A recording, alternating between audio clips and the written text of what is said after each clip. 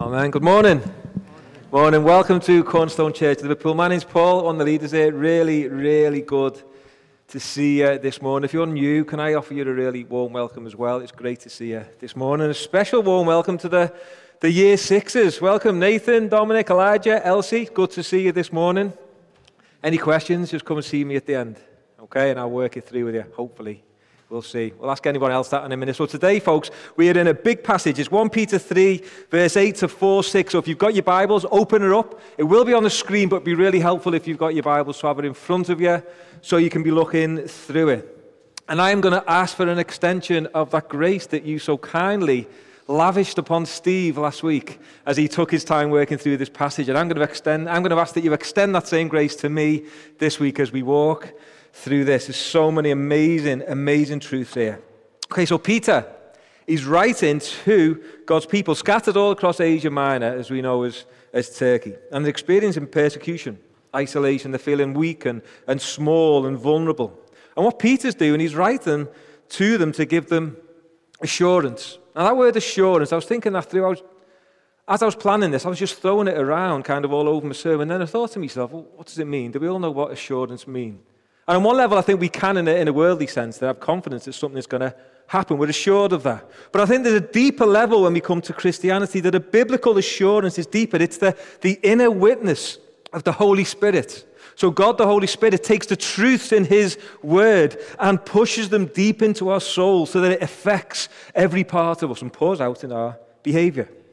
And I think what Peter does here, and the Holy Spirit takes these truths to the people of Peter's day, and also we receive them ourselves. And he reminds them, he says, you're God's people. You're a royal priesthood. You are a chosen nation. And he also tells them that you are sojourners. You are exiles in this hostile world. And because of what you've received in the past in Christ, because of God's active presence now, and because of the future hope, you're to live as God's people, free to serve, without any fear of man or situations around you. And what he did last week, as we saw, that Peter applies it in three areas: the government, the workplace, and marriage. And in our first section today, what he actually does, he concludes it. So let me just read this first section. It starts with finally. That finally is a summary of what we heard last week. Finally, all of you, verse 8, have unity of mind, sympathy, brotherly love, a tender heart, and a humble mind. Do not repay evil for evil, or reviling for reviling. But on the contrary, bless. For to this you are called, that you may obtain a blessing. For whoever desires to love life and see good days, let him keep his tongue from evil, and his lips from speaking deceit. Let him turn away from evil and do good. Let him seek peace and pursue it.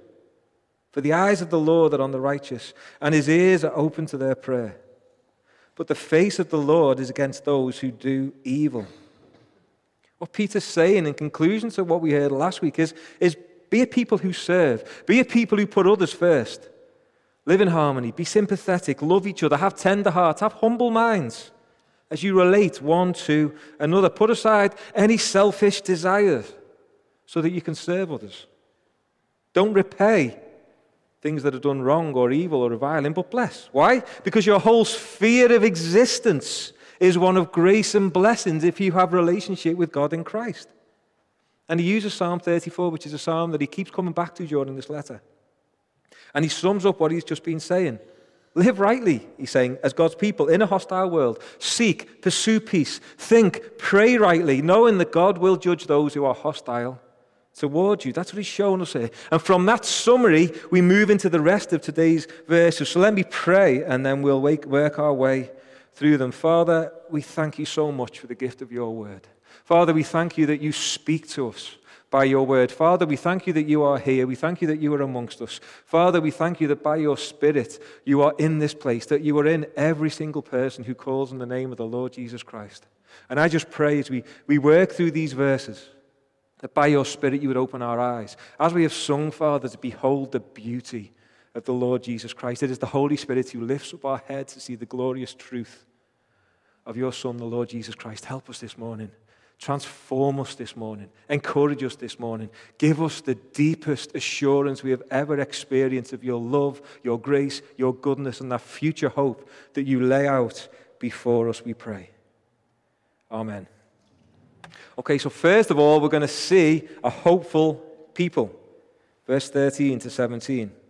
Now, who is there to harm you if you are zealous for what is good? But even if you should suffer for righteousness' sake, you will be blessed. Have no fear of them, nor be troubled, but in your heart honor Christ the Lord as holy, always being prepared to make a defense to anyone who asks you for a reason for the hope that is in you. Yet do it with gentleness and respect, having a good conscience, so that when you are slandered, those who revile your good behavior in Christ may be put to shame. For it is better to suffer for doing good, if that should be God's will, than for doing evil. Christians are a hopeful people because of what happens at the end of time. That assurance reaches back. The Holy Spirit takes those truths and applies them to us right now.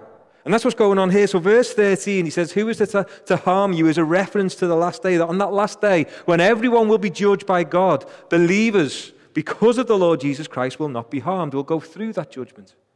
And verse 14, it says that we will be blessed. Yes, you're going to face suffering and persecution, but you will receive blessing from God. And so we as God's people are not to be fearful or to have troubled hearts. What does a fearful and a troubled heart? We're not to be anxious. We're not to be worriers. That gentle and quiet spirit that we looked at last week is applied to all now. A gentle and quiet spirit is not about the verbals. It's about a still, peaceful heart, trusting God in all circumstances.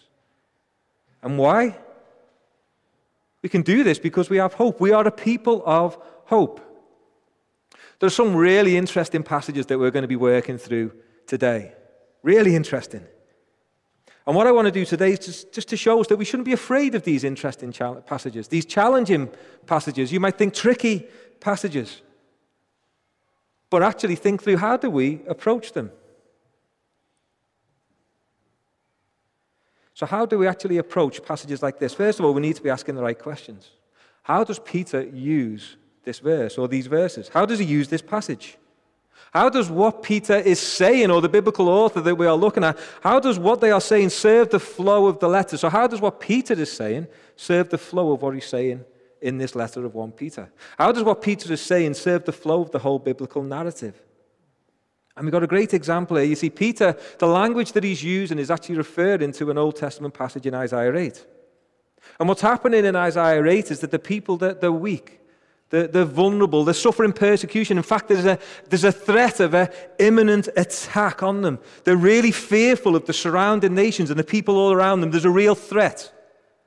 But the people are called to fear God, and in light of fearing God, to trust God, to trust that He will take them through. And so just think about that for a second. Peter is using that Old Testament reference to speak to believers here who are also feeling vulnerable and weak and small. And what he's saying is fear God, trust God. He gives them examples to understand it and context to understand it. Trust God. Hope in Him. And that hope, verse 15, and quite a famous verse, is actually displayed. People actually see the hope that we have because we live by it. People are challenged by the hope that we have. See, the hope that we have is not just the hope that we believe, it pours out into our lives. So that hope causes us to have a different perspective on life, a different perspective on suffering. And the implication here is that they will ask you about your hope. So if we honor Christ in how we move through life, people will notice. And not only will they notice, they will ask a reason for the hope that is within us. But the challenge, I think, that Peter lays out, he says, are we prepared with an answer for that hope? In fact, Peter takes it one step further. Always be prepared. Are you? Are you prepared? What is your answer for the hope that is within you? What is that hope? You're not to have like a highly skilled apologetic argument. That's not what we're called to here. What we're called to here is to know our own story, to know how Jesus Christ has changed our lives, to how He has changed and transformed every aspect of our life. Do you know what the story of the gospel is? And when we explain it and when we speak it to people, we are to do it in a way which reflects what it is that we've been called to and the God that we represent. We're to do it with gentleness and respect. See, what he's saying here, we're to do it in love, which is wrapped in our words. We're not to attack. We're not to seek to prove a point. to show how right we are, how clever we are, how intelligent we are, how much we can put down the other person and make them look foolish because their arguments don't stand up, because, folks, they don't. There should be no bitterness, no envy, no anger, but love displayed in words. Gentleness and respect. We are to answer for the hope that is within us as children of the living God. And then in verse 16 to 17, Peter shows how they are to act when they are persecuted. See, what Peter's showing, and he shows it all the way through this letter, and specifically in this passage today, is that there will be those who don't like us. There are going to be people around who don't like our story. There are going to be people who don't like what we say. They don't want to hear the gospel. They don't want to hear about Jesus. They don't want to hear about the concept of a God or an authority outside of themselves. There are people who aren't going to like our morals and the way that we live. There are people who will think, regardless of how good and right before God our conduct is, that we are a danger. That we are a danger socially. That we are a danger relationally. And they will slander us. And Peter is saying that in the midst of that, we are to live for God. We are to live in fear of God, knowing that at the end of time, there will be an acknowledgement of truth. The implication is there that they will be put to shame by God himself. We're not to do it. And then verse 17, I think, is challenging. I think it's easy to understand, but I think it's challenging to actually process. See, I think what we want an easy Christianity. Call it what it is. We do want an easy Christianity because we also want an easy God, a God we can control, a God we can put in a box, a God that we can think about easily. God's not like that. Remember that analogy of the sea that we looked at? There's something about the sea that stirs something within us, that is a deep, unseen, unknowable power that brings a bit of fear. It's the same with God. See, what is being said here is the suffering is under God's will. And I think what is being said here is that the degree to which we suffer represents God's will for us. And Peter here, he's not denying the reality of a devil who oppresses God's people, nor the responsibility of a people who persecute God's people. But what he is saying is that no one can touch God's children outside of God's will. And God's intentions, God's motivations are different from the devil's and the people's. They are good in the whole process. And so that end-time assurance enables us to speak rightly to those who are persecuting us. It's the first one. The second one is we are an assured people, verse 18 to 22. For Christ also suffered once for sins, the righteous for the unrighteous, that he might bring us to God, being put to death in the flesh, but made alive in the Spirit, in which he went and proclaimed to the spirits in prison, because they formerly did not obey, when God's patience waited in the days of Noah, while the ark was being prepared, in which a few, that is, 8 persons, were brought safely through water. Baptism, which corresponds to this, now saves you, not as a removal of dirt from the body, but as an appeal to God for a good conscience, through the resurrection of Jesus Christ, who has gone into heaven and is at the right hand of God, with angels, authorities, and powers having been subjected to him. One of my heroes theologically is a theologian, someone who studied the Bible over history. He's a guy called Martin Luther, and he said this. He was one of the brains of his age. 15th, 16th century guy. He said this, this is a more obscure passage than any other in the New Testament. So I don't know for certain just what Peter means. I find that encouraging. There's a guy called John Piper who's a pastor theologian, a really sharp mind, one of the best theological minds of this generation. He actually says, I'm not sure what these verses mean. Really encouraging. But then if you go on to read 2 Peter, Peter says something which is really interesting. At the end of 2 Peter chapter 3, I think it's verse 16, he says that when Paul speaks, he has some sayings that are really hard. Peter says that. I'm like, glass houses, Peter, reading this. But actually, maybe Peter doesn't think this is difficult. Maybe actually this passage is a lot clearer to the original readers than it is to us. There's some things to consider here. So what do we do when we get to these tough passages that are before us? Do we just glance over them, do that kind of pond skater reading of our Bible and just go on to the next passage, which we can do? And I want to invite you into this, because I think there are ways to rightly approach it, rightly approach God, and for this to stir up our faith in awe and wonder at the God who made us. And so when we get to these passages and we can struggle in the details, what I would like to suggest that you do is step back, see the bigger picture. So we can see the flow of Peter's thought and what he is saying through this letter and even through this passage. And we can also see how the flow of Peter's thought in this letter through this passage fit in with the flow of the Bible. And the Bible interprets the Bible. External authorities do not interpret the Bible for us. The Bible interprets the Bible. So we can question as we're going through it, is this in line with what the Bible teaches? But we've also got to keep in mind that not all views are equally valid in these hard texts. Not all views are equally valid. So some views go against the clear teaching of the flow of the Bible and even the flow of Peter. For example, one misunderstanding of these verses, it's never stated in the Bible, ever, that human beings have a second chance to repent after death. Does not say that in the Bible. Does not say that in the flow of Peter. In fact, it goes against what Peter is clearly banging the drum about that end-time judgment. And it's helpful as we approach these texts to use categories. 3 categories I'll give you: definitely, probably, possibly. Definitely true, possibly true, probably true. And I think what we have here is 2 possiblies. People will disagree with me on this, that's okay. But I think what we have here is 2 possibles. So what's being said? Verse 18. Believers shouldn't be fearful or intimidated, but they should seek to live for the Lord Jesus Christ, because the suffering of Jesus, just cast your mind back to what Jesus went through, the suffering and death of Jesus was also the means by which he was exalted. So Jesus Christ suffered. He was the righteous one who suffered for the unrighteous. That's me and you, his people. He was perfect. He was sinless. So he suffered and died for the sins of his people. He suffered and died for us. Why? Verse 18. So that he might bring us to God. And so Jesus Christ's suffering and death had a purpose. Jesus Christ brought his people to God. And it tells us in this verse that the Lord Jesus Christ was put to death in the flesh. That's saying that he actually died. He physically died. But he was made alive in the Spirit.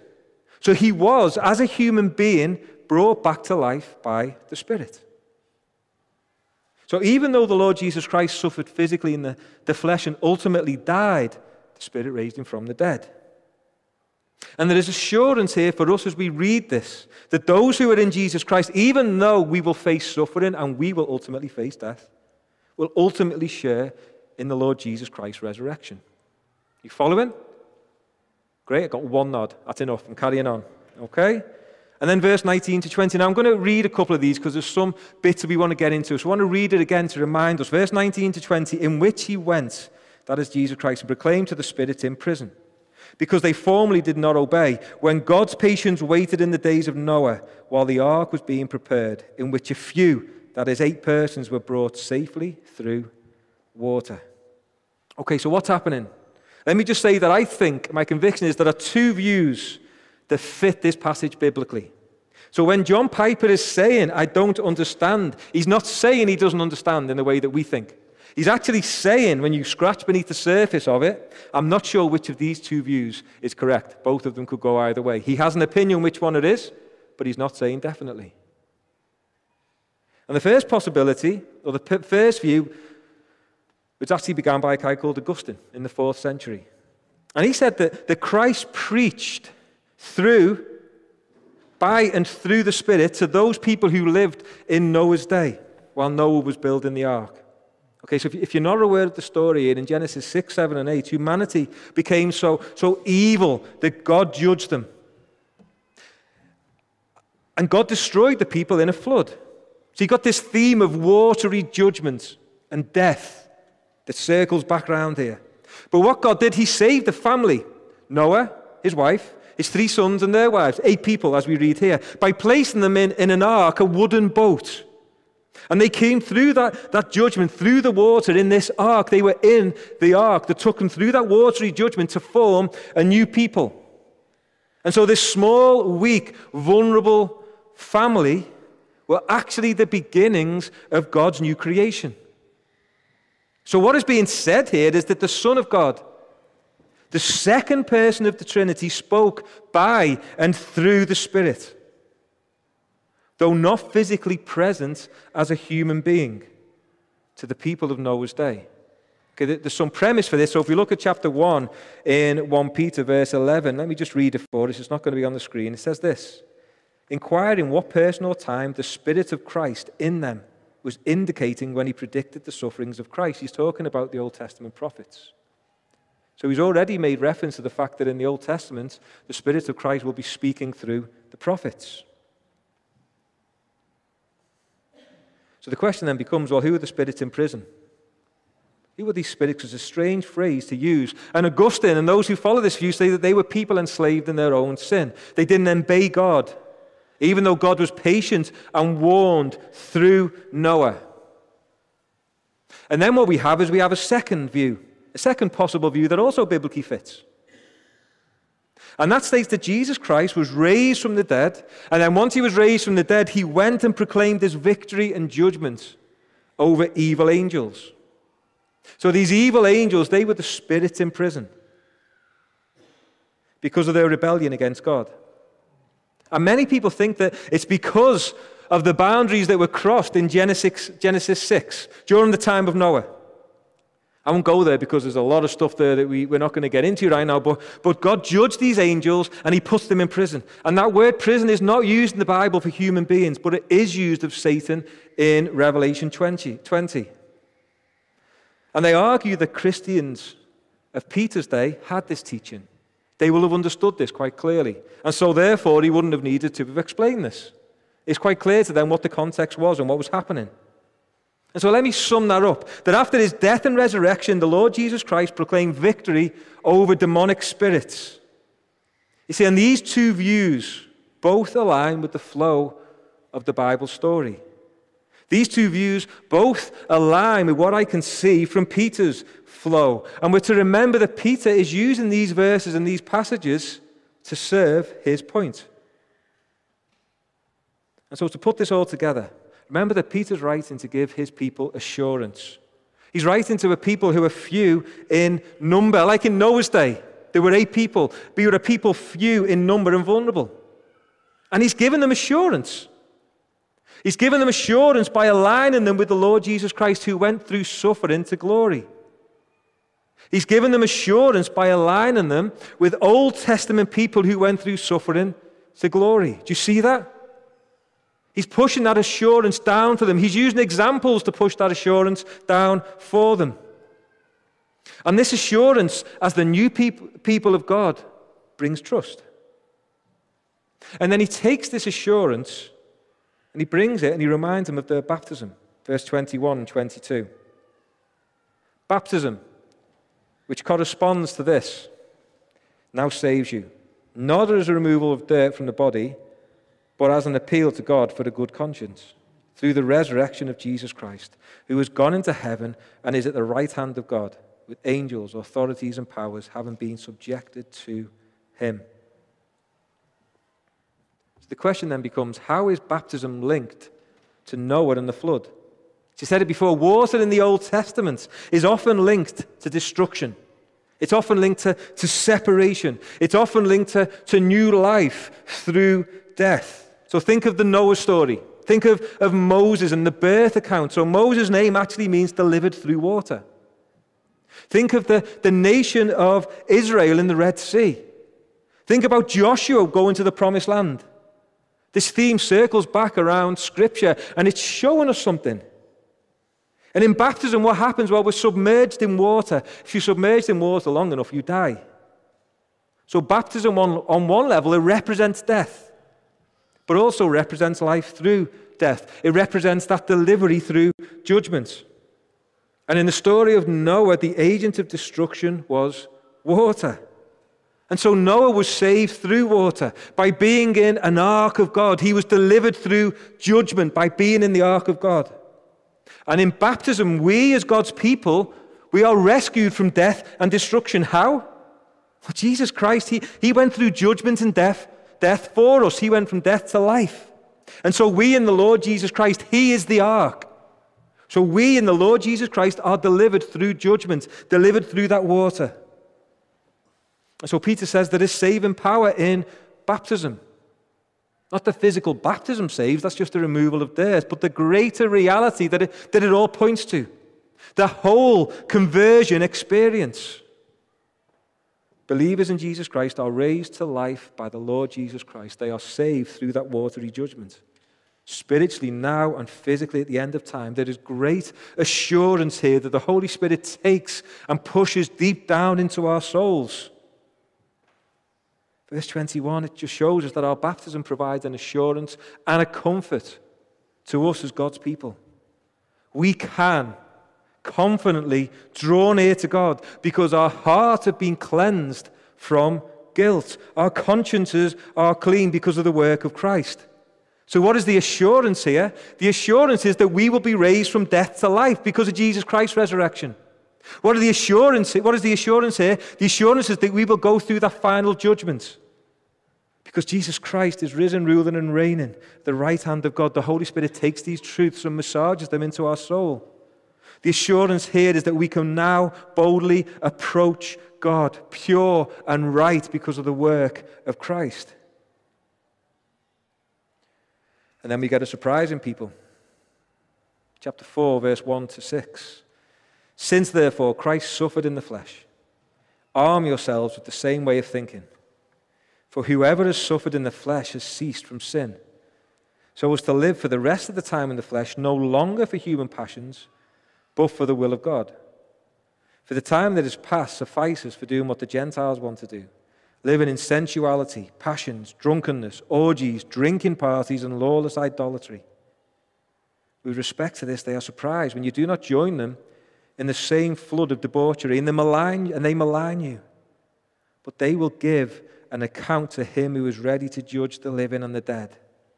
For this is why the gospel was preached, even to those who are dead, that though judged in the flesh the way people are, they might live in the spirit the way God does. What I find really challenging here, folks, is the active language in the context of suffering. See, this is military language that is being used here. Arm yourself. Why? Well, Christ suffered in the flesh, so we should be prepared to suffer. It's a call by Peter to get ready. And what he does, we see two ways of life, two contrasting ways of life exposed here. And Peter's talking to Gentiles who have become Christians. And the Gentile lifestyle in the Roman world, I don't know about you, but I read that, especially in verse 3. It seems very familiar to us. For the time that has passed suffices for doing what the Gentiles want to do, living in sensuality, passions, drunkenness, orgies, drinking parties, and lawless idolatry. They were a culture that celebrated sex, drinking, parties. It was woven into the social fabric of the culture. There was public festivals for it. Cities and societies, they had it integrated into the structure of how they functioned. Much like having a weekend where the whole of a city centre is given over to the entertainment and this type of industry. Last Saturday, I took my two younger daughters to town on the bus in the afternoon. My wife, she had the car, she'd gone to Birmingham with my oldest daughter, and I came home on the bus at about 6 o'clock. No, it was just going dark just then. And we were coming home on the bus, and everyone was going out. There's loads of groups of lads and girls all together, all making stag parties, hen parties. Coming home at I think it must be 5:30, 6 o'clock. Totally different atmosphere at that time. Town at 5 p.m. is different to town at 11 p.m. Sure, we know that. But it was very celebratory. Good moods. Excited about what the evening might bring. The lifestyle that we read here of verse 3. See, I became a Christian when I was 27. I used to be involved in that type of lifestyle. I grew up in this culture. I actually would get excited for Saturday and Sunday. I was fully engaged in the culture of enjoy yourself. But when I became a Christian, when God moved into my life and called me home, for the first time I experienced true peace, true joy, true goodness that only God can bring. I experienced a change in my desire. All of a sudden, I wanted to live God's way. And things in my life, they changed. They actually changed quite quickly. It was over months, and then over the course of many years. I didn't desire to engage in those ways that I was doing before. And it wasn't like I was longing to go out, and it was just a great discipline that stopped me. Actually, no. It just didn't excite me like it used to. The lifestyle showed itself to be empty, devoid of any sense of satisfaction, fulfillment, any meaning. My friends and my family, they couldn't understand it. They'd noticed that I had changed, and they found it a little bit weird. They did. To the point of almost grieving their friend. My friends grieved their friend that they had lost in a way, and my family the same. The brother that they had lost, the son that had changed. Some of them found it hard. Some pushed back. It became clear that they would much rather me be legless and drunk than sit and chatting to them. I think they almost felt judged by me. Not by me, per se, than what I said, because I wasn't judging them, but by my lifestyle that was just different. I think Peter here describes the same things. He's like, you're a Christian now. You've been changed. Your desires have changed. Your purpose has changed. Your perspective on life has changed. You are not to live for human passions, but to live for God's glory. You know that's an empty lifestyle. You know that's destructive. And instead, you are to think and look to Jesus Christ. And then he takes it deeper. You are actually to prepare for suffering. Not pleasure and comfort, but suffering.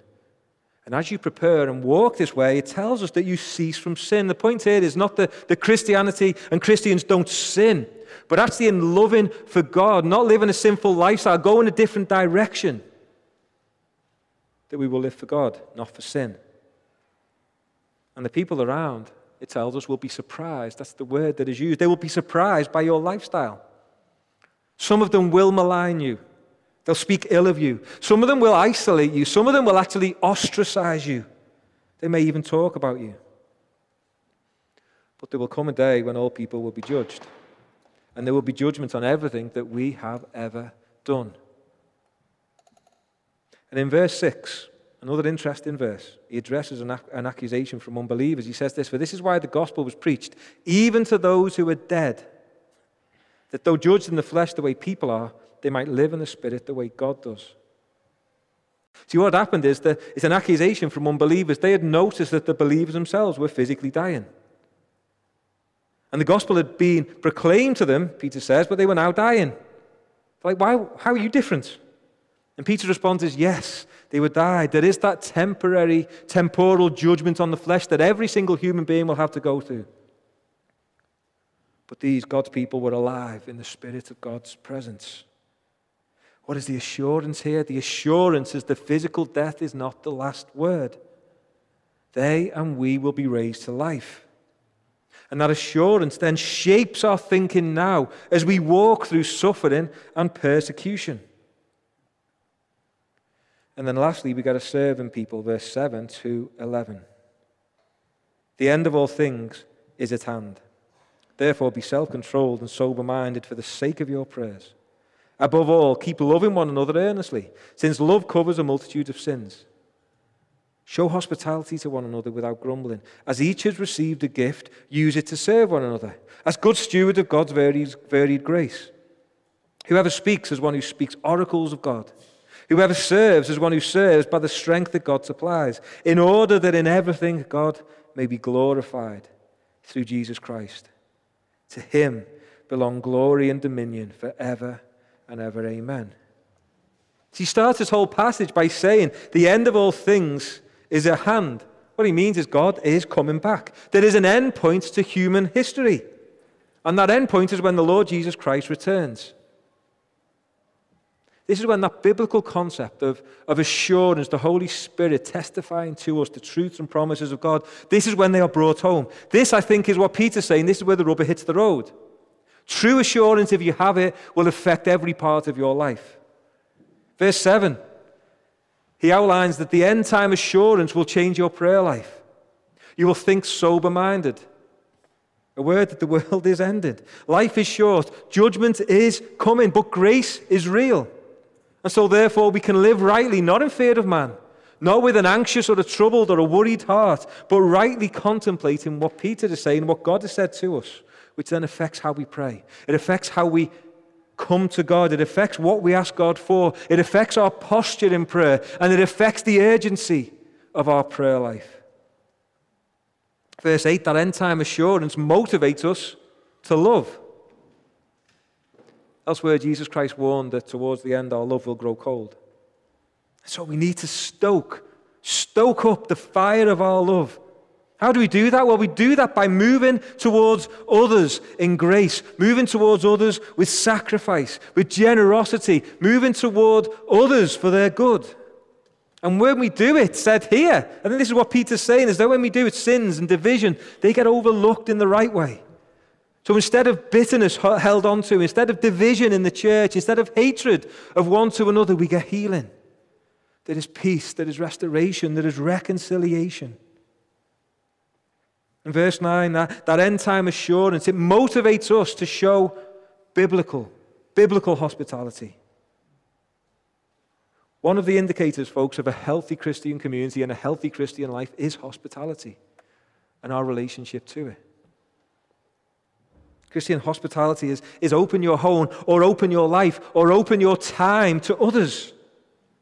And that end-of-time assurance should motivate us towards hospitality. Why would we be thinking, if that's true what God says about the end of time, why would we be holding on to the things that we have and think, mine, close off? What we know is that what we have is temporary and perishing. But also, folks, not just that. What we also know is that we are a people of God who graciously blesses us. So we also know that what we have isn't just temporary and perishing, but what we have is given to us by God to be used for Him, for His glory and for the good of others. It's given to us for His purposes, to love others. So what does it look like for you to show that biblical hospitality this week? And as we do that, just check your heart. Is there grumbling? Because he mentioned that specifically, doesn't he? Is there a grumbling? What does that mean? Is there a negativity, a bitterness, a resentment about hospitality, about opening your home? If there is, how do we counter this? That end-time assurance is that we can ask for God's help as we look to His return, and the Holy Spirit testifies to us about that truth and gives us the strength to move forward. And then verse 10 to 11, that end-time assurance motivates us to use our gifts to build others up. Okay, these are the gifts that he talks about all through this letter. Gifts aren't ours in a sense. Gifts have been given to us. And God graciously gives His people gifts for a purpose. And the purpose that we're given gifts is to build others up, to serve people, to show love to people. And the implication here, when he says each has received, means that each has received. If you're a believer in the Lord Jesus Christ, He has given His people gifts. You have a gift of God, a gift of grace. And it's to be used for God and His purposes. See, the end of time, folks, it's coming. It's a reality. This is the time that God has given you right now, right here. God has made you specifically and uniquely the way that He has made you. How has He made you? How has God gifted you? Are you hiding away the way that God has shaped you? Are you keeping it back? Or are we using it? Are we using what we have? Are we using who we are to build others up? Whether or not that's speaking gifts, and we use them to build others up by speaking of the gospel of the Lord Jesus Christ. That's the oracles of God. So those who speak and have a speaking gift, and that's not just public speaking here, that is in every context of the church. We use it to build others up in the faith by pointing them back to the gospel. Or is it in serving gifts? And serving gifts, I think you can get that exhaustion or tiredness that can affect us emotionally. And we can feel down and exhausted. And God's saying here through Peter that actually we rely on the strength that God provides. And we use our lives and our service to build others up. Why? So that in all things God may be glorified.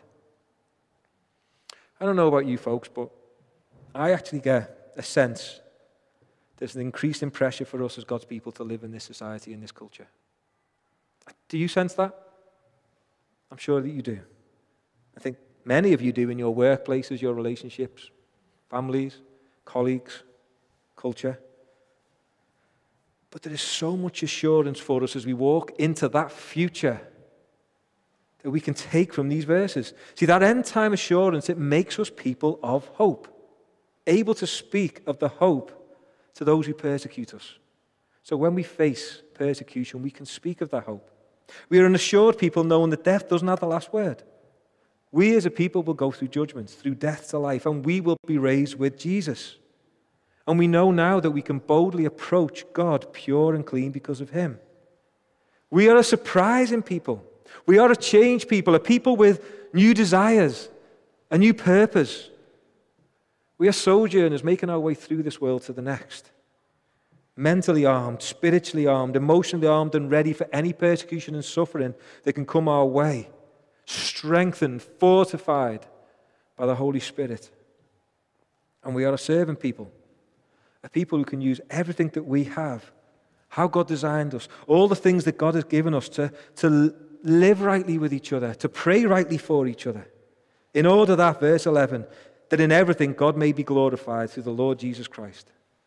To him belong glory and dominion forever and ever. Amen. Let me pray. Father, I thank you so much for these passages. I just pray by your Spirit that you would use these truths, the truths of who you are, the truth of that end-time judgment, the truth of the wonder and majesty and perfection of the Lord Jesus Christ, the truth that he paid the debt, the truth that he rose from the dead, the truth that he ascended into your presence, the truth that he is at your right hand, the truth that he has proclaimed victory over all of creation, the truth that he is over all dominion and authorities, the truth that he is with us now, that you are with us now by your Spirit, the truth that we are strengthened and assured that you are with us now by your Spirit because you are with us now and you testify yourself, the truth that when we face persecution and suffering, you will take us through it. The truth that we can be a hopeful people, a surprising people, a loving people, and a serving people. The truth that as we face that end-time reality that the Lord Jesus Christ is coming back, that we as your people will go through, like Noah in the ark, through that judgment to a perfect life with you. Father, we love you. We thank you for Jesus and the gift of your Holy Spirit. Amen. See, we're now going to, folks,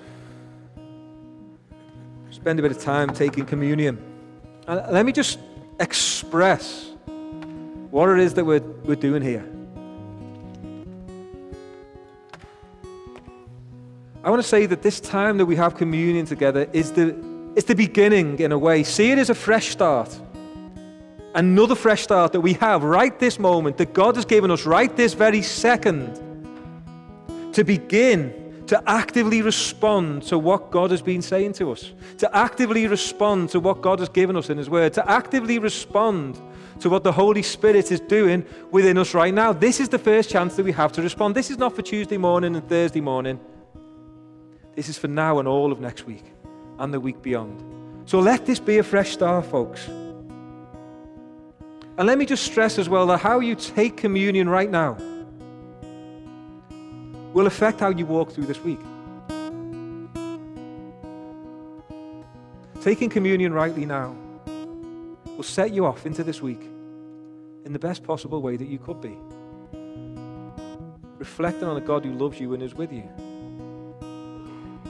So folks, as we take this in a second, you'll see that there are two jars in front of you. One has bread in, one has grape juice. What I would like you to do is, as we contemplate this, and before we go there, I'd like you to take some time, yourself or with people around, that I'll leave that down to you. Take time to confess.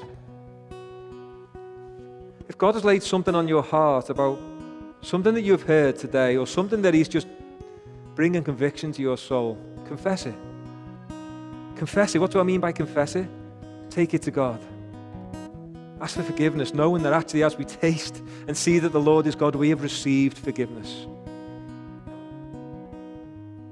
It could be that you need to confess a hopelessness, a fear. It could be overwhelming anxiety. It could be a way of speaking or thinking to the people around you, whoever that may be, whatever relationship that may be. It could be a way that you think about yourself. Not pure, not clean as God has made you, as God sees you. It could be you need to confess a way of life. This is a fresh start, folks. We have the God of fresh starts. His mercies are new every morning. It could be that you need to confess a lack of love. And as you see and receive the forgiveness that is yours because of what Christ has done, ask that you would walk in that forgiveness, walk in that freedom. And then, folks, we offer what you have. Reflect on the things that are in your life. Reflect on the way that God has made you. Reflect on the things that He has given you. Have them run through your mind even now, and with open hands. See, folks, I sometimes put my hands out. I'm not actually an expressive person in a lot of ways, but I use my hands in song to help me spiritually. When people are praying for me, I've started to hold my hands open. That's because I want to receive. If you need help, physically just open your hands. If you want to kneel, kneel. If you want to turn to the person next and just ask for help, ask. If you want people to pray with you and for you, put your hand up and someone will come and pray with you and for you. But receive the grace and the forgiveness that God has given us. And as we sit with our open hands, say, this is all yours. My life is yours. What I have is yours. The way I've been made is yours. Who I am is yours. My home is yours. My time is yours. My family is yours. Everything about me is yours. Help me to use it for your purposes and for your glory. And as you take this, knowing that you've received forgiveness, knowing that He gives you help, ask for help. Ask that He would help you to walk this week in His strength. I started by saying the assurance that we have biblically is different because it's given to us by the Holy Spirit. Jesus explicitly says that if we ask for more of the Holy Spirit, God Himself gives it. So you want assurance, ask for it. Ask for it. So that He will be glorified. To Him belong glory and dominion. So folks, take a moment, please, in Christ. If you're not a believer here today, we'd love that you're here and we'd love to work through any questions or pray for you. The Bible says this is for believers, so please we ask that you'd let this pass or leave it where it is and come and speak to us. We'll answer any questions you might have regarding that. But as believers, let's take this moment. Let's confess. See the forgiveness we have. Offer our lives. And pray for assurance. Take the bread and the wine or the grape juice when you're ready. And the guys will lead us in singing in 4 or 5 minutes.